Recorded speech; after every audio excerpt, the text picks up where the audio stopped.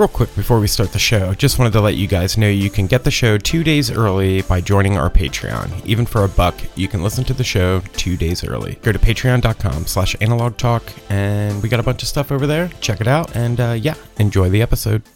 Hey everybody, welcome back to another episode of Analog Talk, a film photography podcast. I'm your host, Chris. I'm Tim. And today's guest, we have Kyle from Brooklyn Film Camera. Hi, Kyle. Kyle. Hey, how you doing, guys? Good. Good. It's good to have you back on the show. It's great to be back. Thanks for having me.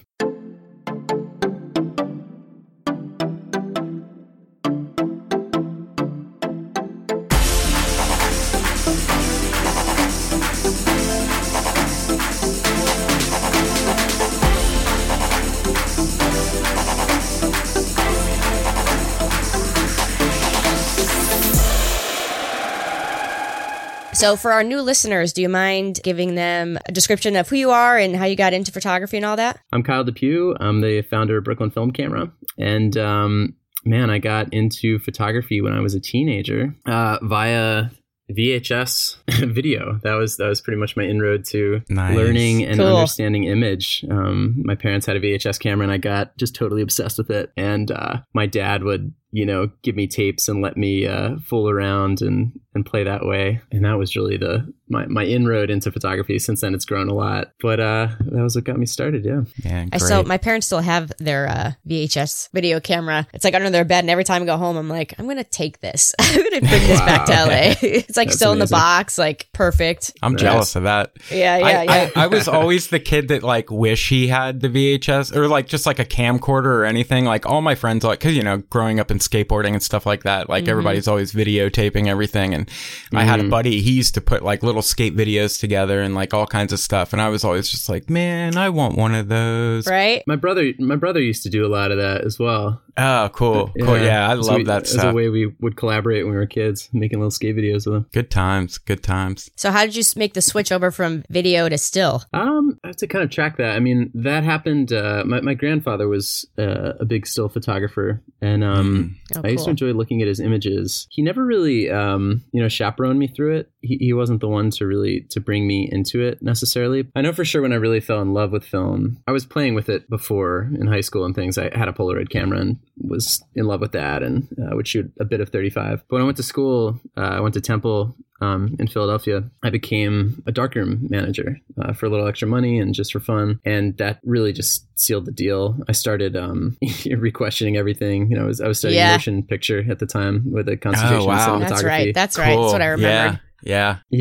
And I just went, whoa, I'm way more in love with this, I think. There's just such a beauty to the darkroom process, especially. But yeah, I just, at that point, for whatever reason, like I mentioned, I had gotten into just photography as in the capturing of images through motion picture, through VHS. And when I realized how beautiful it could be to just capture still image instead, I was totally obsessed and just fell utterly in love with that. And that pretty much hasn't changed. That's still my main focus on my personal work. So are you just doing, I know we wanted to, we've got a lot of updates on Brooklyn Film Camera, but how did, how long has that been going on? How did you start that? So Brooklyn Film Camera will be 5 in April. So next month. That's crazy. Yeah, it's definitely crazy. Wow. This project was started sort of in the immediate aftermath of the Impossible project, closing their New York City camera department. The actual timeline straddles that a little bit. So I guess I'll rewind slightly. So I was working for the Impossible project from 2011 to 2014. And that was during the, extreme startup days of the project. It was totally all hands on deck. We were a relatively small team and all of us there were doing a lot. So some of the things we did, we operated a gallery out of the New York City space. We had a lot of workshops going on. Of course, it was a store as well. So you could come, customers coming in and buying cameras, buying film. And then we had a camera department. So that was a really thriving department. I forget the exact numbers there, but the amount of cameras that we were actually producing out of this small space. I mean, you should have Were either of you ever there to see it, actually? No, unfortunately. I had come to New York because I moved to Los Angeles. I hadn't gone. I used to go to New York all the time to like go to shows, hang out with friends or whatever, but I never had gotten to go. Then I was back east for something for something else, and I was like, okay, I'm gonna go to the Impossible Space. That's on the top of my list, and it was like womp womp closed, and I was like, no, I missed it. Do you remember why? No, for why I was in New York. Oh no, why it was or why closed? it closed. No, I don't. Can you tell us? Do you know? I wish if I had a time machine. Yeah. Yeah. But yeah, so I worked for them for a few years. The very last thing I did for them, it was kind of funny. There was this, so I left to pursue other things, and then a few months later, after I left, I got a phone call, and they said, "Hey, we're releasing this thing. It's called the Instant Lab, and it lets you make Polaroids from your phone." And this has currently been rebooted as the Polaroid Lab, which is a lot better of a device. Yeah. But the Instant Lab was kind of like V1 of this, you know. And so we're going to be releasing this thing called the Instant Lab. And we've got some marketing budget together, and it's kind of a lot. And we're planning on doing this cross-country road trip. And we're going to get an Airstream trailer, and we want somebody to drive this thing across the country and, you know, promote it. And you'd be going to photography stores and, you know, camera shops rather, and, you know, dark rooms and music festivals and all these things. Do you want to do it? And I said, yeah, hell yeah. What a dream. What? yeah, it was kind of wild. And the funnier part to the story is that, so this whole thing is being planned out, and it's, you know, there's contracts being signed or whatever, and it's like, okay, let's do this. And it was supposed to be me and this guy from Germany. I forget his name, but we had chatted a couple times in preparation for spending 5 months on the road together. It's a 5-month journey. Wow. And it was this total cool thing. And about within 2 weeks of this journey starting, I get a phone call, and they said, "Hey, crazy situation, but German guy can't go. Like, do you know anyone who can go with you on this trip?" Wow. For 5 months in 2 weeks. And I said, wow, I don't know. And I... You know, and then I thought of my brother, and my brother at the time was living in Ohio in a relationship that wasn't going so well. And so I called Mitch, and I said, "Hey man, you want to make some money and go on this road trip with me for 5 months and escape for a little while?" Yeah, I do. And so I did this trip with my brother, and it was amazing. There's a lot to say about that, but maybe that's neither here nor there. But that was the very last thing I did for Impossible. And the gears had been turning in my head a little bit before that, for I'd say about a year before that, about some kind of a business model like Brooklyn Film Camera. And then when I was on that tour, it really became solidified to me that this was a good business idea, something that the world of, you know, film photography could really need and appreciate. And I started on that trip actually really rounding it out and fleshing it out. And in total transparency, that trip paid pretty well. I had a company credit card for meals. I was subletting my New York City apartment out, so I had virtually no overhead. And that allowed me to save enough money to be able to start this project. Dude, so awesome, man. Which is pretty cool. Yeah. So what is Brooklyn Film Camera? Like, if people listening right now don't know what that is, what do you guys do? Yeah.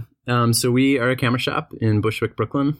We exist in the physical world as a brick and mortar store, and then we also exist as an online shop. And the majority of our sales do happen online, so that's the primary area of commerce. But we operate almost as someone described it as a speakeasy a few months back, and I've been really enjoying that description. But we operate out of a studio, and so in order to access the store, you have to come. Then you have to call. We come down and kind of let you in, and it's I like that. Same. Intimate shopping experience or something like that. But we've got the studio really outfitted to be a commercial venue, and we actually do a ton of sales here. It's kind of wild, or I should say we did. We'll talk about it later, but we're very affected by the COVID virus right now and had to close our store. But so that's one aspect of who we are. We, in October of last year, launched NYC Film Lab. So this is a fully functioning film lab, also based out of the same studio building. And the lab is just down the hall. And so that lab, the sort of interesting thing we're bringing to the market with that lab is that we have a distributed film collection network of boxes. Yeah, talk about that, because those videos are so cool of like going into like the coffee shops and like you can drop your film off. I was like, this is so cool. Yeah. So we're partnering with 4 different businesses in 4 different neighborhoods of New York City, so spanning Brooklyn to Manhattan. And we've chosen these neighborhoods kind of carefully because they, well, A, make up a clear route for our bike messenger to run and make the pickups. But B, they're also in neighborhoods that have a demographic that sort of suits our clientele. Yeah. So there's one in Bushwick, there's one in Williamsburg, one in the Lower East Side, and one in Chelsea. And it's been working great. That's another avenue of the business that has unfortunately been paused due to COVID. So that's totally offline for the time being. So that's kind of avenue 2 of what this business does. And then the third thing is we do photo booths. So we get hired a lot by corporate clients, private clients. We do a lot of weddings, corporate events, things like that. And we do Polaroid photos in a very high quality way. So we use cameras that were actually made by Nate Weiss of Option 8. And these are manual lens cameras. We use studio lighting, custom backdrops, and we will go to your event and make incredible Polaroid images of people. And be able to do it in a way that's very efficient and very high quality. And we're also the current artist in residence at the Whitney Museum of Art, where we do Polaroid 8x10s every weekend. That's awesome, man. You guys are killing it. Yeah, well, kind of. Yeah, this year was a good year. That's true. Yeah, I feel like so much more is going on now since the last time you've been on the show. Yeah, which is very impressive. I'm really happy for you guys because, I mean, I know how much instant photography means to me. I mean, it is a big part of my shtick when it comes to photography. So it's really good to know. So, I mean, you guys do repairs and stuff on SX70s and other Polaroids and stuff as well, right? Actually, yeah. Thanks for putting a pin in that. Yeah. So Julian Pichoneri is our technician. So he worked for the Impossible Project as their lead camera technician for many years before they eliminated that project. Yeah. He and I are the 2 oldest employees here at Brooklyn Film Camera. So he manages our entire camera flow. And yeah, we do full restoration service on SX70 originals, SX70 sonars, and SLR 680s. I need to send this one to you, Kyle. This one's still good. There you Sorry, go. listeners who can't see, but I'm holding up my SX70, the one my dad found for like $10 at a tag sale. So, it was like, maybe it'll work, maybe it won't, and it doesn't. So we were supposed to be hanging out this weekend. Yeah, we would be there right now. We would be there right now. So I was planning on being, passing this off directly to you, which is a bummer. That's but right. In the future, we'll be there soon. That's all I keep telling myself and everybody else. Well, yeah. Well, Lomo is rescheduling the show for some point in the future. So hopefully we're looking forward to that as well. So you said that COVID has everything shut down. Is that how you're doing things right now? Yeah, let's go down the COVID spiral. Yeah, let's do it. I mean, the way it's affecting us is pretty dire. So it's the way it's affecting New York City in general is pretty incredible. It feels a little bit like the calm before the storm here. Mm-hmm. Yeah. The Army is here right now, and they're taking over. Wow. Yeah, so they're taking over hotels and dormitories. They're actually taking over the Javits Center as well, which is where Photo Plus is. So the last time I saw you, Chris, I know. We ran into each other there. So they're building temporary ICU beds, basically all over the city, wherever they can. And it's gonna get really bad here. The governor is predicting a 3-week peak. That's when our peak will be. So depending on when this goes live, maybe we'll be in the middle of that. But anyway, that's coming. And there's a full, I forget what they're calling it, but I think it's stay-at-home mandate. Mm-hmm. Where LA's already doing that. For being on the streets without purpose.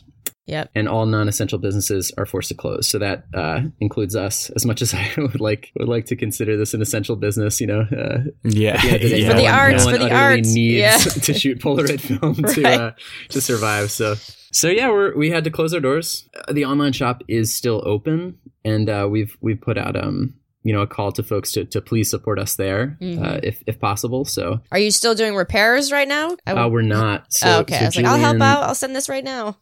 Oh, great. Thanks. Julian went home to France to be with his family when this was just beginning, and he is now stuck there. No. So we're down a technician due to border closings. He does intend, he's going to come back the moment he can. And we have a line of cameras to work on. And we definitely would appreciate, folks sending their cameras in. We will repair them as soon as we can. So keep them coming. We're queuing them up in the order they're received, and we'll process them in that way. So we're just, we're trying to get through it. One real ray of sunshine upon this moment has been that when this first sort of came to light of how serious this was going to be in New York, and non-essential businesses were forced to close, things like this, we went, whoa, okay, this is gonna really rock us. And more than the business, the employees here. Right. Yeah. So there are currently 5 of us, and 4 of them are currently without work for the foreseeable future. And that's probably going to be somewhere in the realm of 3 to 4 months, believe it or not. Wow. So we started a GoFundMe and hit our goal within a week. So that's amazing. That is just, damn. Yeah. I mean, honestly, kind of mind blowing. We set it with a goal of 4,000, thinking that would be sort of ambitious, and people just totally came out, and it is honestly amazing to see that. Really actually makes me emotional even just kind of talking about it, but it's really a powerful thing to see how much people care, you know. It's one of my favorite things about the film community. Anytime anybody's in trouble, we step up to the plate, it feels like. So that's good to hear. Yeah, big time.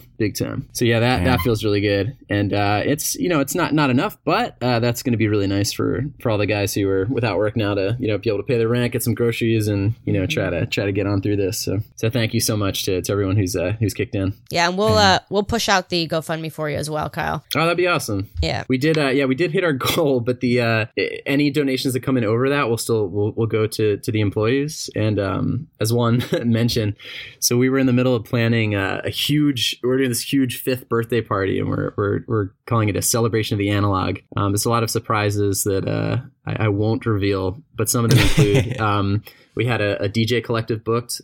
They just spin vinyl. These guys spin like some funky stuff. Man. So now Cool. vinyl DJs. We're having live visuals done by Drippy Eye Projections, which is this Brooklyn group of guys who makes these really kind of psychedelic visuals, I guess, using oil and overhead projectors. And they actually will layer like 6 overhead projectors together so that the light becomes very strong. And they'll have different oil fields kind of spinning and moving in these ways. They're really interesting. Dude, that sounds so wild. I need to look that up. Yeah. They'll be there. We might have a 22-piece brass band performing at the party. There's going to be some crazy stuff going on, but in any case, that party's still happening. It's unfortunately postponed. Yeah. But everyone who kicks in for the GoFundMe is going to be VIP listed for that party. So that includes a couple free drinks, some surprises that I won't go into, but as a small incentive to kick in, that's part of the. That's part of what you enjoy. So absolutely love that. I can't wait. Make a trip up when we get it going. Yeah, I know. Sure. I was just thinking. I was like, okay, if depending on when Lomography's event is, it's like, you know, like you're already trying maybe we can layer them. Yeah, that would be so cool. Well, besides all this, Kyle, do you have anything like in the works, like in your mind of like where you want to take Brooklyn Film Camera? You've obviously grown it so much since we've last talked to you, but anything else you've like kind of got your mind on? There's one idea that we've had, and I'll share this because I don't think we're going to do it, and maybe someone else will. And I'd be very happy to see it exist in the world. Maybe I'll talk first about the plan to actually not grow further, which is where we've sort of landed. Yeah. Okay. I guess we've done a lot over these past 5 years, and it's been amazing. I feel like we've built a business here that is beautiful. It feels kind of finished. You know, we used to the very last part really is the film lab.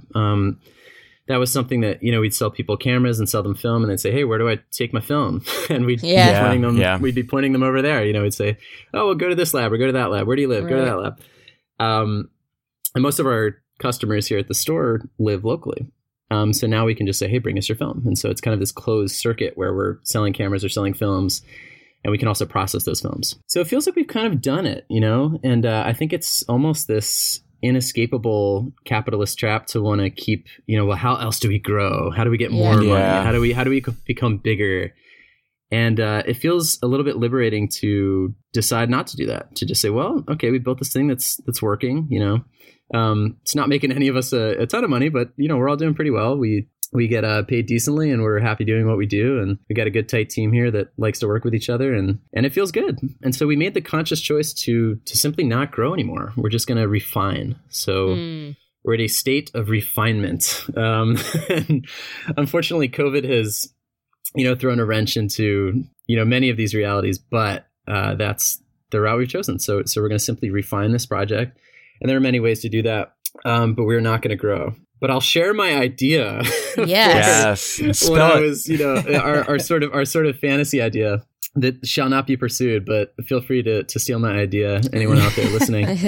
So one idea we were kicking around with some sincerity a while ago is to create a photo studio that's an analog photo studio only. And I think this would just be the coolest thing, because we were sort of taking stock of what we had, and we said, well, okay, we've got a Chamonix 8x10 with a processor and many trays and great lens set, everything you want. We've got all these crazy Polaroid cameras. We've got modified Polaroid cameras. We've got modified other kinds of cameras, all this incredibly rare stuff and really expensive gear, really nice gear. We've got seamlesses. We've got all this stuff. We said, wow, we could just kind of turnkey create an analog photo studio. Yeah. Yeah. The idea being that you could rent it for a day, a half day, whatever. And it would come with all these cameras, and it would come with the knowledge of, someone being there with you who could walk you through them. And okay, you want to shoot medium format? Cool. Here are some cameras you can do that with, and here's how to use them. And I'll be here helping you if you have any problems through the way. Or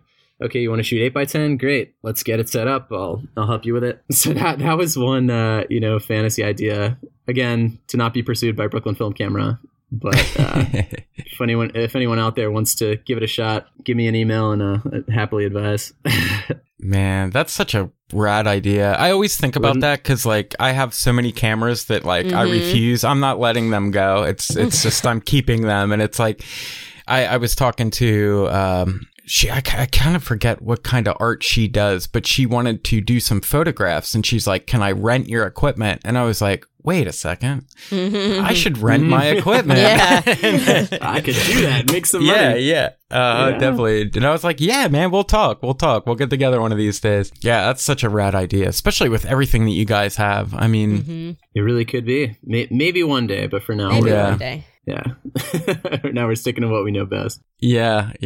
So Kyle, can I ask you how the lab came to be? Like, did you get a Frontier? Like, what do you? Yeah, the Technicals little lab. Yeah. So we're using a Noritsu. We're using Noritsu systems all the way through. So we have Noritsu QSM V30 processors. So we have 2 of them. Oh wow! Cool. And then we're using a Noritsu HS 1800 tower scanner. So that's like the big boy. I don't know if you guys know that one, but yeah, that's the very last of the tower models that Noritsu made.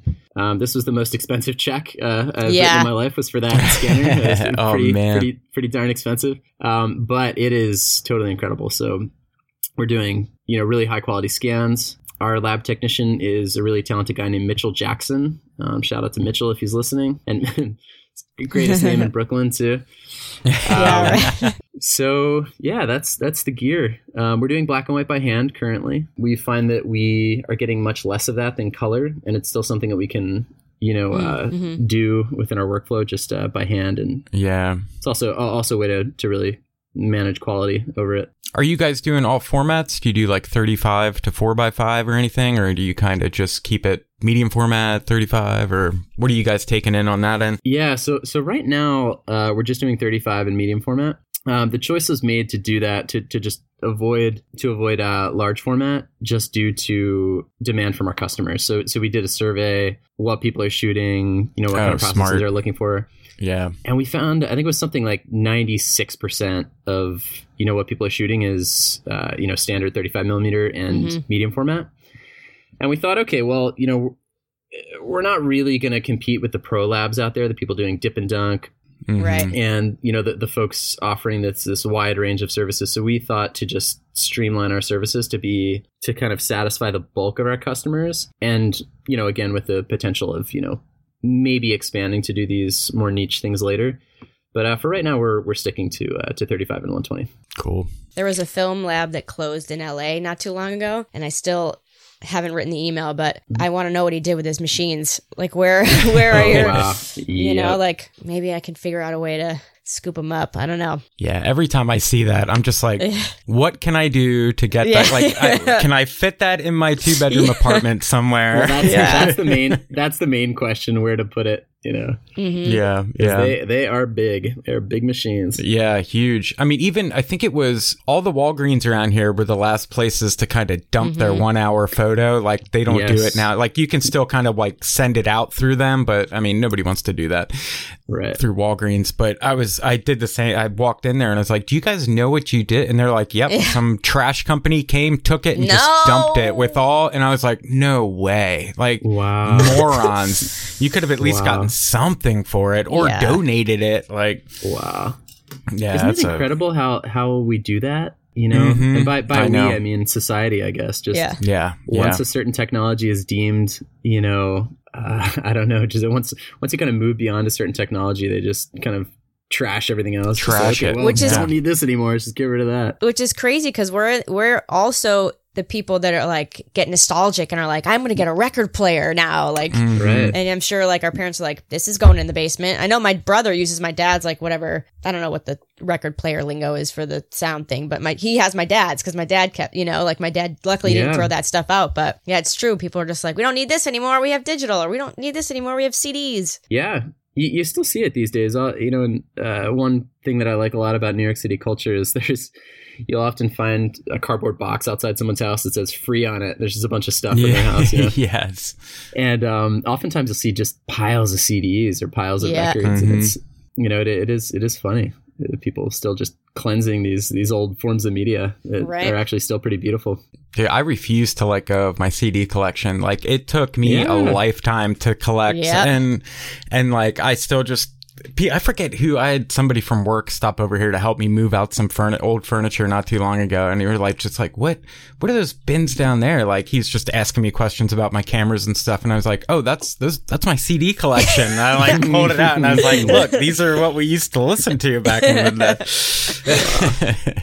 But yeah, we do that. It's funny that you say that about the cardboard box outside, because at our little complex here, we all do that. Like, if it's something that we don't want to throw away, but like we'll kind of just like set it out on a nice day and like write a little sign on it that says, and you'll imagine how fast like things just go. People pull into our little parking lot and like rifle through it and take whatever they want. And I love it because I hate throwing stuff away. Like, it breaks my heart. Like it. Oh, agreed. But I'm just such a pack rat. But when you have like such a tiny little apartment, it's hard to keep like everything that you want to keep. So especially now, this whole COVID thing, we've been cleaning out all the closets and taking stuff to Goodwill. Everything. Like, yep.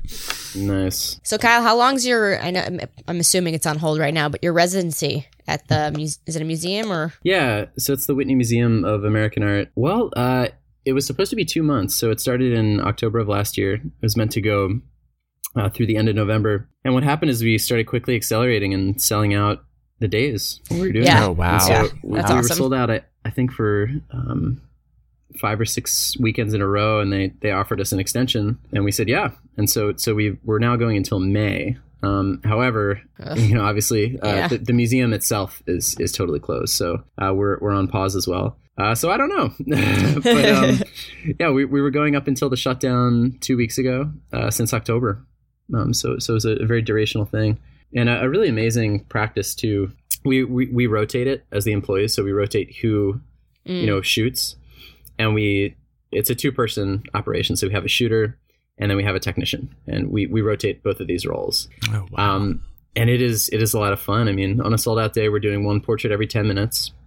And this can be for an individual or for a group. And some people do crazy stuff like bring their dogs. So we had one guy. Yeah. Oh, I love that. Yeah. We had this one guy come with a whole concept, and he brought this mirror and wanted the mirror placed in such a way where he would be in the reflection and his parents would be actually in the image. And it was, it was really neat. But yeah, a lot of creativity in the way of the people who are actually engaging us as well. But yeah, we go, and it's very fast paced. It happens in the main lobby of the museum there, and there's generally a group, just watching the spectacle of what's going on. Yeah. So it's a lot of fun. You're sort of on stage. It's a very powerful role. Mm-hmm. You're guiding people through this experience that, I would say most of the people there, they've actually not had a large format, picture taken before. So you're having to guide them through this experience and, make them feel comfortable and make them feel, presentable and good looking, and then make an image of them that is good, and that they'll love. So it's a just super exciting thing to do. We've been having a lot of fun with that. Man, I hope it's still going on when we get to go to New York. I know. Because I've always wanted to be a part of an 8x10 like peel apart Polaroid. Like, I'm just so fascinated by that, but it's such a tough thing to get into. Well, I mean, I guess it's not that tough to get into it. It's just like gonna hurt the pocketbook a little bit trying to gather all the equipment. We'll have to do an analog talk portrait, Timothy. Yeah, that would be amazing. I would love that. Even just per sheet, it's $18 a picture in raw cost. Per picture. Man. Oh, I just wanted to publicly thank Polaroid for that, by the way. We needed an exorbitant amount of this film to pull off the residency, and they were able to produce a batch for us for it. That's so awesome. That's great. Much gratitude to Polaroid for that. Yeah, I was wondering about that because we had Devin on a couple episodes ago. Devin Blaskovich, is that how you say his last name? Yeah, Devin Blaskovich. He was a big Polaroid 8x10 shooter for a while, and I was picking his brain about... Yeah. Because he knows about all that stuff. His brain is just so knowledgeable sometimes, like the stuff he knows. But yeah, I didn't know that they, kind of ran off batches like that. Because I wasn't sure if they were still making that film or if it was like, that easy to do where they can just kind of run off a batch for you or something like that. Like they're still making the film. From everything I understand from Polaroid directly, it's still made by hand. And cool. By hand, I mean there's a technician operating a machine that assembles it. Okay. So it's not literally someone folding paper or something like that. Yeah. But right. I do think there are some human elements of kind of finishing it, like maybe placing the pods. I'm not entirely sure, but it's a slow process and it's a non-profitable process. So actually, right. Polaroid doesn't make money on the 8x10 film, or if they do, they make their margins are totally negligible. But it's something they continue to do because it it's almost a gift to the photographic community, which is amazing. I think is pretty amazing. Yeah. Man, Polaroid, I'm just every time I look, they're doing something different, which is we great. saw last night they're officially just Polaroid, right? They're officially Polaroid. Yeah. Man, which is like so I somehow missed it, and Timothy sent me a text last night and I got like emotional. I felt like proud, Yeah. I was like, they've come a long way from literally saving the medium to Impossible Project to like getting Polaroid originals, and then now they're just back to the name, and it's just like, I don't know. I was getting emotional about it. I'm proud. I'm happy for them. Same, yeah. It's such a wild story. It's a crazy kind of snake eats its own tail thing, right? It's like Polaroid goes out of business. Impossible Project starts. They do so well, they become Polaroid originals, and they become Polaroid, and it's totally wild timeline on that. Yeah, I mentioned, I think when we were talking to Dave Bias, I'm reading the book about where Edwin Land, how he started Polaroid and like how he had to go to court with Kodak for their instant camera. I haven't gotten to that part of the story yet, but just how it all came to be was incredible. And to, it's like in his honor that this medium was saved, I think is just even more special. So that lawsuit, I believe, was I think it was a record-setting lawsuit in American history. I think it was the largest settlement ever made in a corporate lawsuit at the time. It was some crazy amount of money. I can't. Polaroid for copyright infringement. I can't wait to get to that part of the book because they were kind of working together for a long time in the beginning of both of them. Mm-hmm. So it's crazy to hear. I can't wait to hear about that. Yeah. But anyway.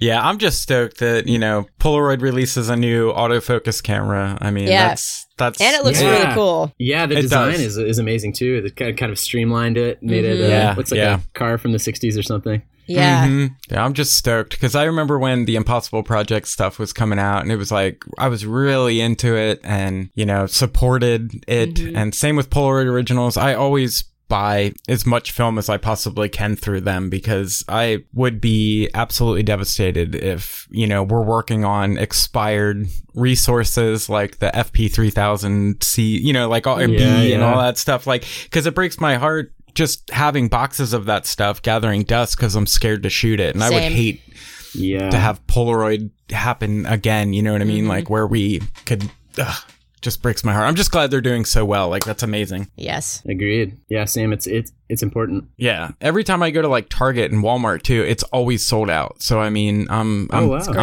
pumped on them. Like I can never find it. And I'm always like, are you guys ever going to stock this? Or like we do twice a week and it always sells out. And I'm like, oh, wow. Okay. Whoa. Yeah. Like always wiped out here. That's great to hear. Yeah. We'll be right back with a listener question for Kyle right after this message from our sponsor.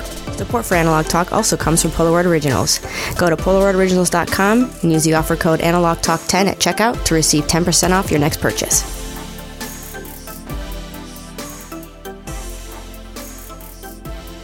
All right, guys, this is the part of the show where we break off and take a question from one of our listeners. And this week's question comes from Death Seth of Brandon, and he would like to know, what's your favorite non-instant camera? I have several. Name them all.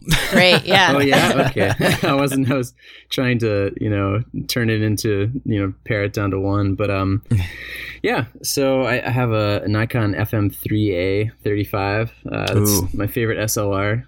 This is a camera that Nikon released in some outrageously late day. I think it was 2003 or 2002. Oh, or wow. something. I didn't realize that. Damn. Yeah, it's the last SLR Nikon ever made. It is awesome. So I use that when I shoot 35 for the most part. I have an Olympus stylus, MJU2.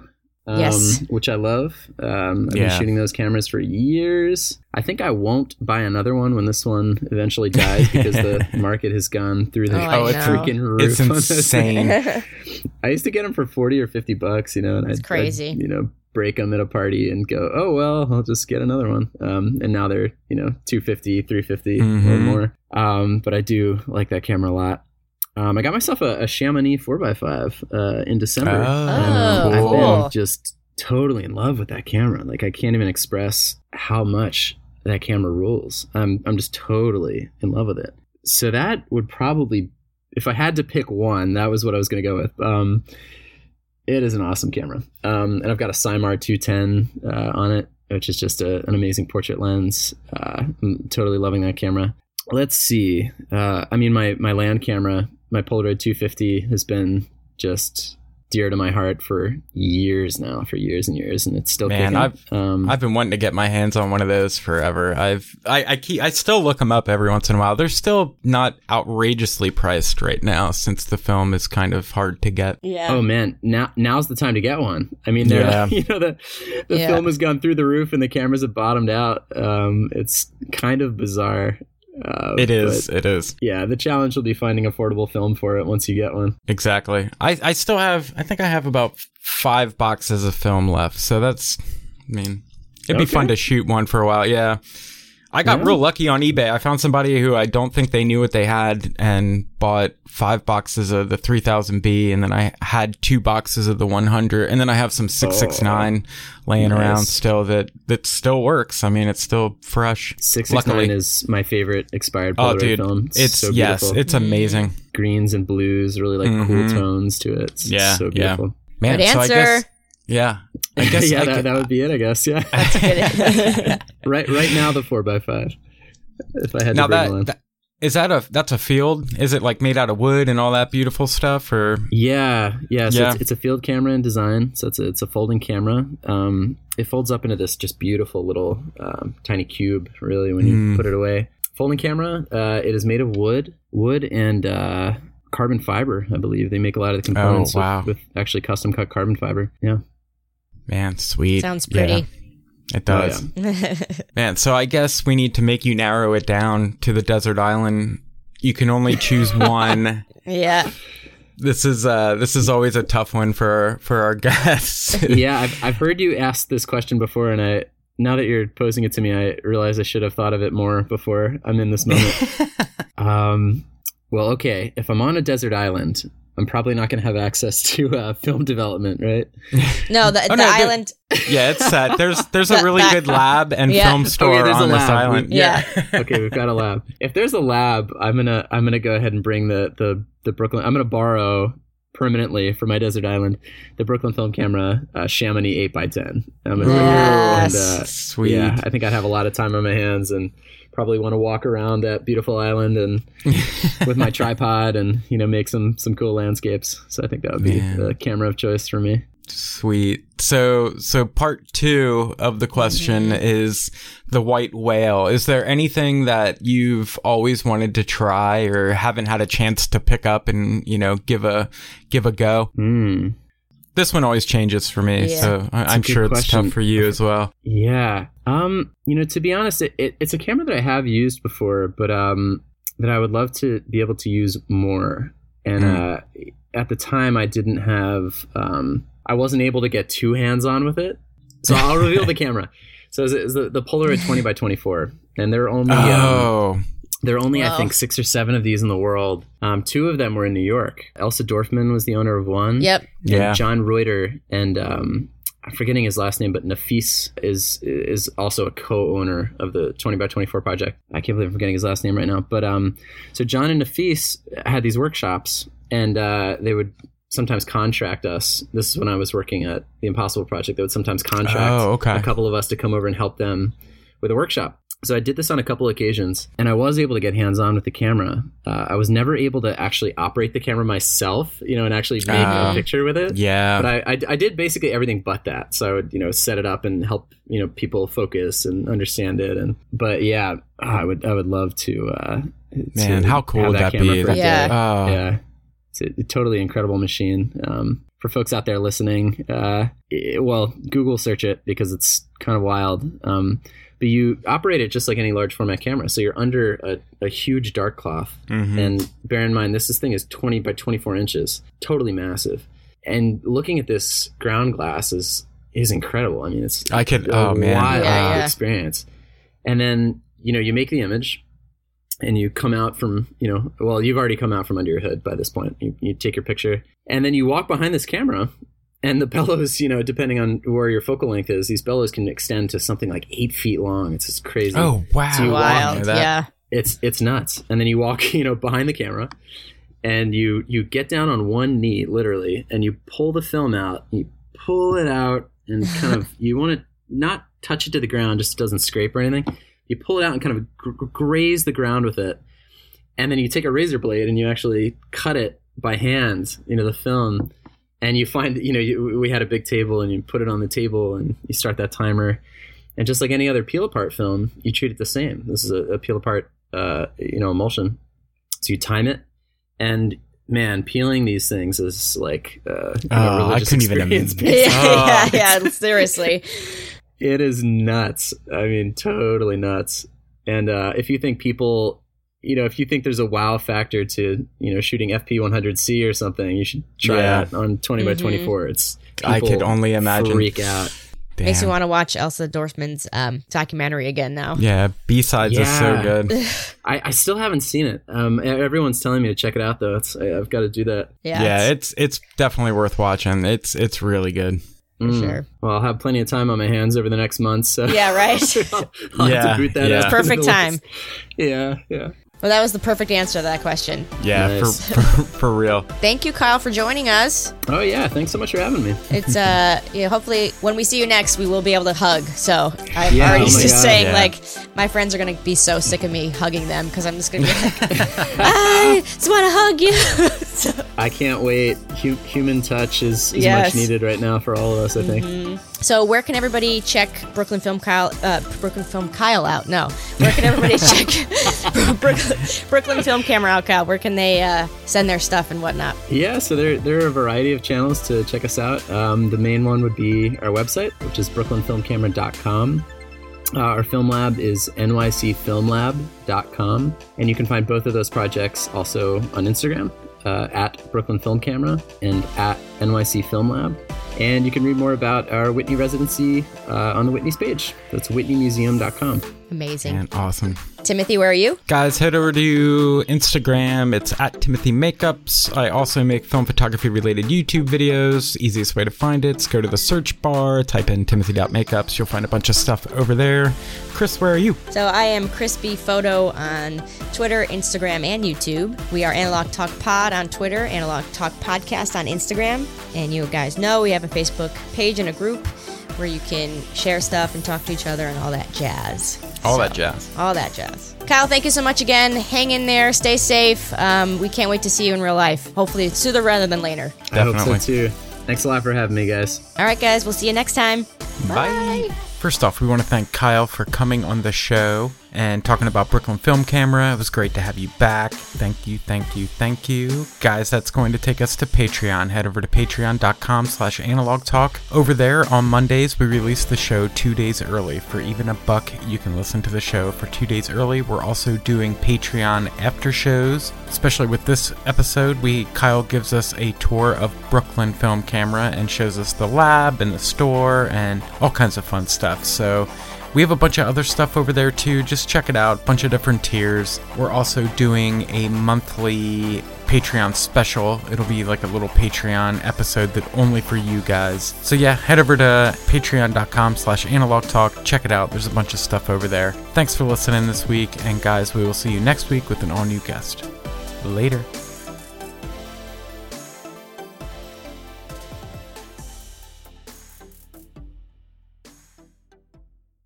Say goodbye to your credit card rewards. Greedy corporate mega stores, led by Walmart and Target, are pushing for a law in Congress to take away your hard-earned cash back and travel points to line their pockets. The Durbin-Marshall credit card bill would enact harmful credit card routing mandates that would end credit card rewards as we know it. If you love your credit card rewards, tell your lawmakers, hands off my rewards. Tell them to oppose the Durbin-Marshall credit card bill.